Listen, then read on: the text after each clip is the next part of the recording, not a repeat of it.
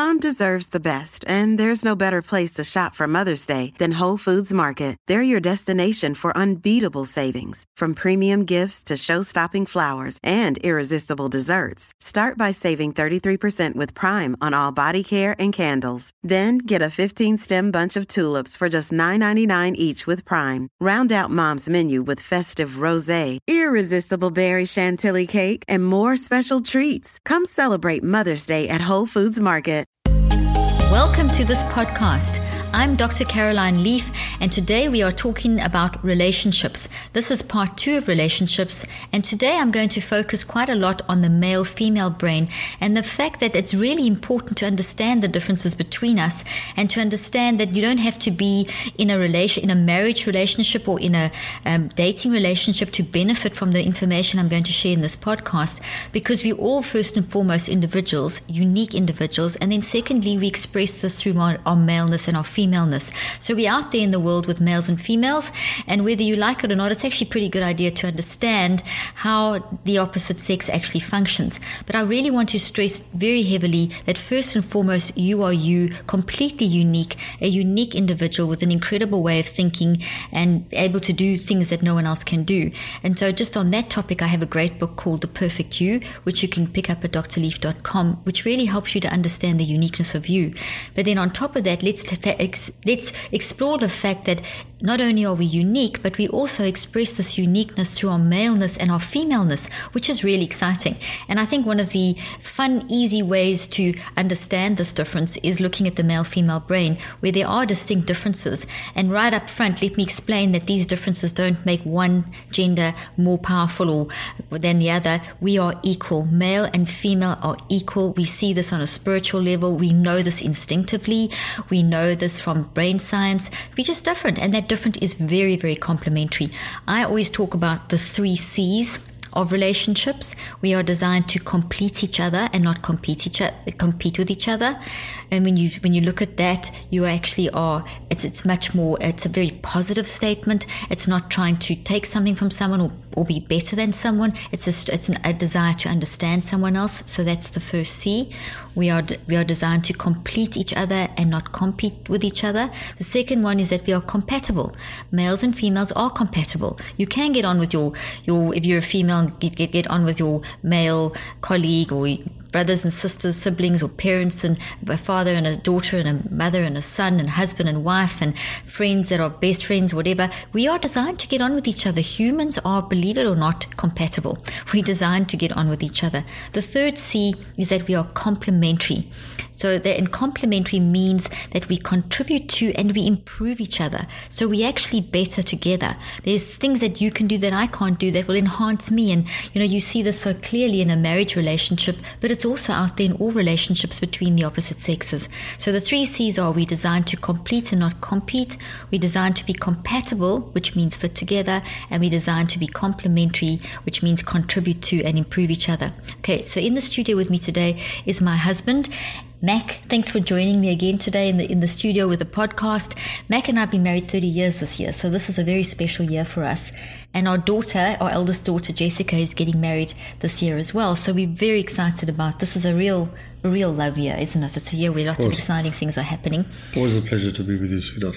Thank you. And it's always a pleasure being with you. We've been married for 30 years, and I think we are happier now than we've ever been. We've always had a great marriage. We've had so many compliments in our marriage. People have often said to us that, just people often will be with us or just see us at a church or at a function, and we don't even know them, and we'll get an email saying, "You saved our marriage," and we're wondering who these people are. And then they'll make they'll make comments like, "Well, we just watched the way you communicated with each other, or the way you were holding hands, or the way you looked at each other." So we don't realize that, as a married couple, people are watching you. People are always watching you, and whether you're married or not, as a human, people are watching how you're handling your life and how you are handling your relationships with others. So it's very important that we watch ourselves. Well, I think it's important. You said some years back that, if you go into a marriage expecting something, you might not get all the things that you're looking for, but if you go into the marriage with the intention of giving up to 100%, you're certainly going to get 100% back. In terms of all kinds of things, whether it be love or conversations that are worthy of, having and things like that. So very important to give in the marriage and to be generous and to be giving, because that's what God wants us to do. He wants us to cherish, honor our partners. So, And that's a choice that we make to do that. And I think what you said there is very important, that we do give back, that we go into a marriage giving 100% and expecting nothing. And if each partner is going into the marriage giving 100% but not expecting, you're going to automatically give that 100% back. So it's really, and that's what you and I have really tried to do. Now, that's some advice that we would give as a couple to any couple. And that's what we're telling our daughter who's getting married this year. We're telling her those kind of things. And our kids have grown up with us. Go in expecting 100. So many marriages and relationships, just being in a boyfriend-girlfriend relationship, so many of the relationships can be a problem because the person feels incomplete in themselves, and then they want the other person to complete them. And even though completing each other is one of the 3 C's, how are you expecting them to complete you? I mean, in the 3 C's, I mean completion in terms of in terms of a very complimentary way, that we are not trying to fix each other or fill the holes in our own heart with the other person or get them to meet our need. It's more of, in the generosity of giving, there's a completeness that arises as opposed to getting from that person. So it's a completeness that is from a giving as opposed to a getting. Well, it's the old mathematical formula: 1 + 1 = 3. Exactly. If you're divided, then, the Bible says the house will fall. So, you need to be working towards uniting on things. And obviously there's differences, I'm a little older than you, and, so grew up in a different generation. So there are differences. I always tease you that for 1 month of the year, you're 10 years older, and then for the rest of the time, you're 9 years older, with your birthday being with our birthdays. But yeah, that's true. I mean, there are things that you and I disagree on. And we choose to, if we don't totally agree on something, we just accept that we agree to disagree, and we don't let that become a huge stumbling block in our relationship. And we keep on trying to always give 100%. And when we fall, generally, if there's a problem that we have between each other, we're very quick to fix it. We try not to let it go beyond the 24 hours, which we were speaking a little bit about this in the last podcast. Sure. But it's also bad for our brain. We both, from all the brain science that I've been teaching over the years, that when we don't gives us 100%, when we don't operate in this very giving, loving mode, which is very natural for the human because our brain and body are wired for love. When we don't do that, we're actually causing brain damage. For sure, we get toxic and then, open to all kinds of illnesses and Exactly. mental illnesses and physical illnesses and so on. It's just not worth it. And then blaming the partner when it's not the partner, when we maybe need to look at ourselves. So that's a good point to remember if you want to start taking some points away from this podcast, is that when you are toxic, when you are not giving 100%, when you are not completely and utterly trying your best to in a generous way to complete the other person, not try and get from them what the holes are in your own mind and your own life.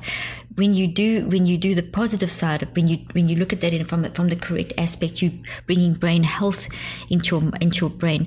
Whereas if you're very toxic and just trying to get the person to complete the holes in your life, and you're demanding and you're not thinking, well, they've got to give me 50 and I'll give them 50, or they've got to give me 60, or whatever silly thing we have in our minds, you're actually causing brain damage. So, even though, like, when people are communicating, I think a very, very good, there's a couple of fun things to talk about. A lot of people talk about the fact that women speak more than men. And there's a myth that's been going around for many years. And I've done the research, and I can guarantee that is a myth, that women speak around about 25,000 words a day and men speak around about 10 to 15. So women talk more. And, there's always been this thing about women talking more. Well, it's created stereotypes. It's created stereotypes. And stereotypes aren't necessarily true. Exactly. Yeah. And so one has to be careful, because we live those stereotypes, We live into them. Yeah, and we'll say she always talks too much, or this, that, and the other, and I think it's wrong. It just, you have the wrong foundation. And people can use it in a derogatory sense, like, oh, don't listen to the woman, they just talk too much, and it becomes almost negative.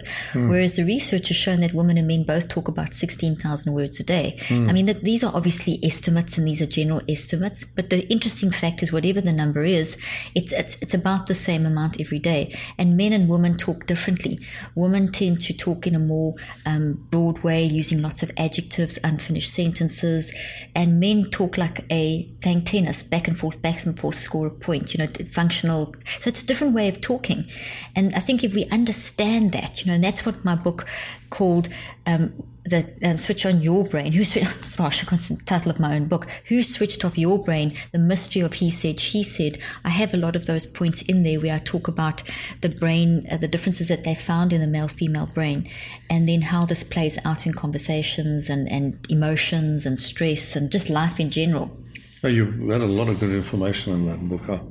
Whenever we sell it at conferences, I tell, if the husband and wife are buying the book together, I tell them to read each other a chapter, every evening. And so it promotes conversation, And you've had so many discussion. That's true. We've had so many compliments coming back from that particular advice that you give people. People will send us emails saying, we did it. We read that book to each other. We went through that book. Yeah. So it's got a lot of tips, that brain tips as well. And one of the reasons why women and men talk differently is due to brain structural differences, that women actually have more white matter in the brain and men have more gray matter. And it's not that men are better than women or women are better than men. We just got to really cancel that out of our vocabulary once and for all.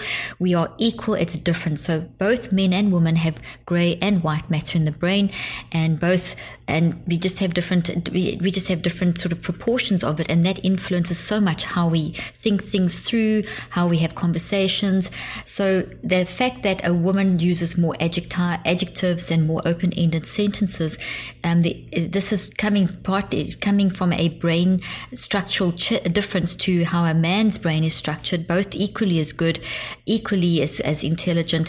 And what this looks like is that in a woman's conversation, she'll tend to spread her words during the course of the day. This is what the research shows. Whereas a man tends to condense his words. I often use the analogy of a kettle that's steaming, and the steam comes out and the steam moves all over the kitchen, and it lasts for quite long. And then think of an ice cube. Well, women talk like a steam kettle where there's a lot coming out and it stretches for longer, so that little bit of water can spread over a longer period, over a greater distance. So women tend to stretch out their words over a longer period of time, and that's why women can keep going right till into the late evening, whereas men speak more like ice cubes. It's condensed, it's dense, it's packed, and a lot more. The research shows that men tend to talk a lot more in a work environment during the course of the day than they do in the evenings. It's these little things that can help so much, because I remember at the beginning of our marriage, even knowing these things, and even knowing, and I didn't, obviously, as the years have gone by, I've learned more about the brain and so on in my research, but even knowing these things, I would get quite put out when you weren't as talkative at the end of the day as what I was. And I wanted to talk through the day and tell you my feelings and tell you what happened, and I'm pouring out all this detail, and all you wanted was a little bit of time to switch off and just go into, the classic, the sort of classic flick cave channels, time, flick the channels and switch off, and just tell the listeners what would happen in those situations. I'd look at you, I'd say, I'd be talking away. What's wrong? Yeah. I'd say to you, what's wrong? And I'd get irritated because nothing's wrong. I was just recouping from the day, and we'd have gathering my thoughts. We would literally have an argument in the beginning of our marriage. Processing them, relaxing. So he was kind of switching off into that cave zone, and I dived in with all this excitement and all these ideas and emotions and detail. Meanwhile, what we've learned over the years and what research shows is that men need that time towards the end of the day just to go into their cave and process, and women need to talk. So how are you going to make that work in a relationship? Well, you let the men do their thing, and you phone your girlfriend, you phone your kids, you talk to the dog, whoever, talk, just get it out of you. So by the time you have, the guy has calmed down and you have kind of got your thoughts in order, then you can really talk talk through those things. So it's just a matter of respecting each other's space, not getting mad because she wants to talk, not getting mad because he doesn't want to talk, but finding the time when both of you can talk, which is generally a little bit later on in the evening. These are the kind of tips that I've got in the book that align with the brain, how the brain functions. And the book's called Who Switched Off Your Brain? The Mystery of He Said, She Said. We really can conquer that. I mean, there's just so many points to cover. I think one of the things, maybe another thing to cover, is things like intellectualizing, how we process information differently as a male and female. That's quite interesting as well, with the whole woman having a bigger front part of their brain and men having a bigger back part of their brain. And that's just, it's not, we've all got the whole brain, but it's equal, and it influences how we intellectualize. So men tend to intellectualize from the big picture to the detail, and women tend to intellectualize and process from the detail to the big picture. And that can really make a difference in how it comes out. And it's both are brilliant, both are different perspectives, two sides of a coin, and they can just come to you get to a complementary state at the end of the intellectualizing. But what from research, from experience, from our own experience, because it's different, there's a tendency for us to get selfish and think, well, he's not thinking like me, he's wrong. She's not thinking like me, she's wrong. Meanwhile, if we just breathed and listened and breathed and listened, we would actually find that what he's got to say and what she's got to say are actually very powerful two sides of the coin. So, the man doesn't have all the answers and the woman doesn't have all the answers. Together we can get the answers. So, and it's also interesting that anything more that you want to say about that, Mac? Well, I was thinking of intellectualizing. I mean, I remember when I was in school, I always tried to be number one in academics. It was like 4 girls were always beating me. So I think, at one stage you said that girls do better in verbal skills and up to a certain age, and men do better in other skills at a certain age. But you don't want to make that a sort of distinction between, and it's been, especially in today's world, where you think scientists should be men and mathematicians should be men. I think a lot more women should be encouraged to enter those fields, because the intellectualizing of both groups is certainly going to help develop things for the future. Exactly. Yeah. So what you're saying, not just man has the monopoly on the thinking. Absolutely. Yeah. And that's such an excellent point that you brought up in the current day, where women have got a voice to actually really, finally in history, for the first time, women are really having an impactful voice. And it's so vitally important that we recognize that. And that's why I like to teach on this message, because it is what you said, is that there's the old way of thinking, the old stereotypes that men go into science and women become the homemaker. It's just not... All of us are scientists, all of us are homemakers, but we do it differently. And I think that's the difference now, is that we are understanding that you can have 2 women scientists, a male and a woman scientist, and they're both going to give something different to the party. True. So we shouldn't be so defined, like the old things that women are emotional and men are unemotional. This is wrong. True. Women and men are emotional, but we're different in our emotions. Men and women have empathy, but we're different in our empathy. Men and women are capable of any intellectual pursuit that they desire, that is the passion of who they are as a unique human being, first and foremost. So we shouldn't define people by whether they're male or female. We should define people by, let people define themselves by their inner nature. And that's why it's so important that we understand that the differences that we see in males and females are complementary. They are compatible, that we can work through them. So all these things, like even the way a man and a woman deal with stress and emotions, these things are different. Even driving a car. I am terrible with directions. And we've got and you're brilliant with directions. And very often this is seen as a male thing. Men are good at directions and women aren't. But we have friends, and the husband is terrible, worse than me with directions. And the woman is as good as what you are with directions. And the point being made here is that, however, when a woman is thinking of directions in her mind, she uses a lot more landscapes and images and color and landmarks, whereas the men use more of the geometric, the Euclidean geometry and seeing that. So it's different. So whether you're good at it or not, it's a lot to do with the way you think uniquely, but we can't keep classifying and separating males and females with these things. So that's why science is just a great way of understanding our complementary differences. Well, thank you for listening today. We're definitely going to have another podcast, because I had like another 30 points to bring up in the science. And I know that these are things that are very interesting for people. So we'll certainly be doing more podcasts on the male-female brain, which I think is super exciting and helping us in our society today to help our daughters and our sons and our work colleagues and our husbands and our wives, all of us, to work together, because we are designed to work together. We're designed to operate in love. Thank you for joining us, and I look forward to the next time.